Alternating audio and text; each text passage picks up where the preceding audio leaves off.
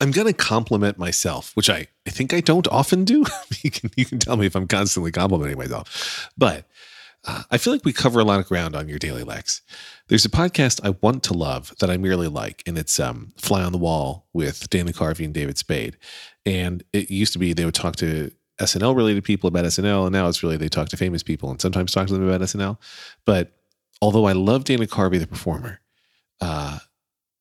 boy, he is a crappy podcast host. And Dana, if you're hearing this, I'm sorry. But the issue is really that he just tells the same stories over and over again. Dana lapses into the same impressions and then does a bunch of, tells the same stories again and again. And then you got David Spade, who doesn't interrupt quite as much, but still has like key stories. I've heard him tell the story about when David Bowie wanted to take on the receptionist role in David's famous sketch, "And You Are, and This Is Regarding," and he wanted David Spade to play Bowie and Bowie to play the David Spade part, and Spade wasn't into it. All that. I mention all this just because they do an hour a week. I do about an hour a week of this show, roughly, and I feel like I don't repeat myself nearly as much as they do. You may feel free to disagree with that as well. But anyway, let's talk theater stuff. Your Daily Lex. I'm just going to keep all my thinking noises in there, but I think of theater people. I don't think of myself as a theater person. I grant that I do improv a whole lot and that I've been talking a ton about Avenue Q through the audition process, the rehearsal process, and now the show process. But I don't think of myself as a theater person. I think of myself as a theater adjacent person. But theater people often talk about post-show blues. And I've been thinking recently about like, what's my next show going to be? Where my wife and my kid do a lot of shows. They go back to back to back to back most of the time. I don't mind if I have a break in there. Like I welcome the free time and then I miss it. But I am, as Avenue Q is drawing to a close this weekend. I mean, we still have 4 shows. We have more shows left than shows we've done. But as it's coming, I'm thinking, boy, I don't know what the next thing will be that I'll be doing on that front. I love what I'm doing with Comedy Sports. It is definitely my passion, and it's the theater experience that I love the most. But, our theater holds at a max maybe 50 people. And sometimes we do shows for 10 or 15 people. And I will say this, we do great shows if we have 10 or 15 people there. Nobody half-asses it, even if it's a tiny crowd.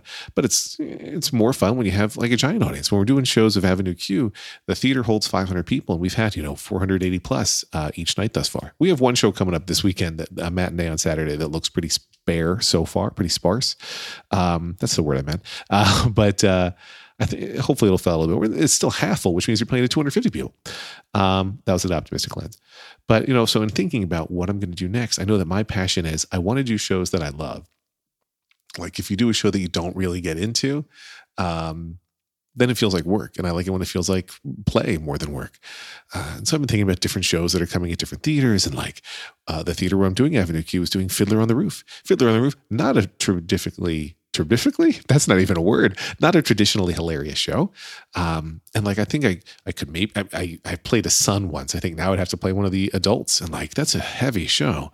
And I think I'd be doing it more because of like the audience's love for it versus my own. Like maybe I just want to do comedies and that's okay.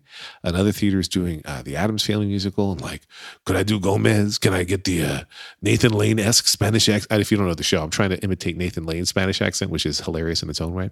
If I auditioned for Gomez in the Addams Family, I think I would go with just a mustache to capture Gomez for the audition, and then I'd have to come home and shave. So I don't know. I'm thinking about, and the theater where I'm doing Avenue Q is doing a production of Elf, the musical, later on, and like I'd love to play Buddy the Elf. And in fact, the guy who played Brian, the character I'm doing in Avenue Q on Broadway, played Buddy the Elf on Broadway.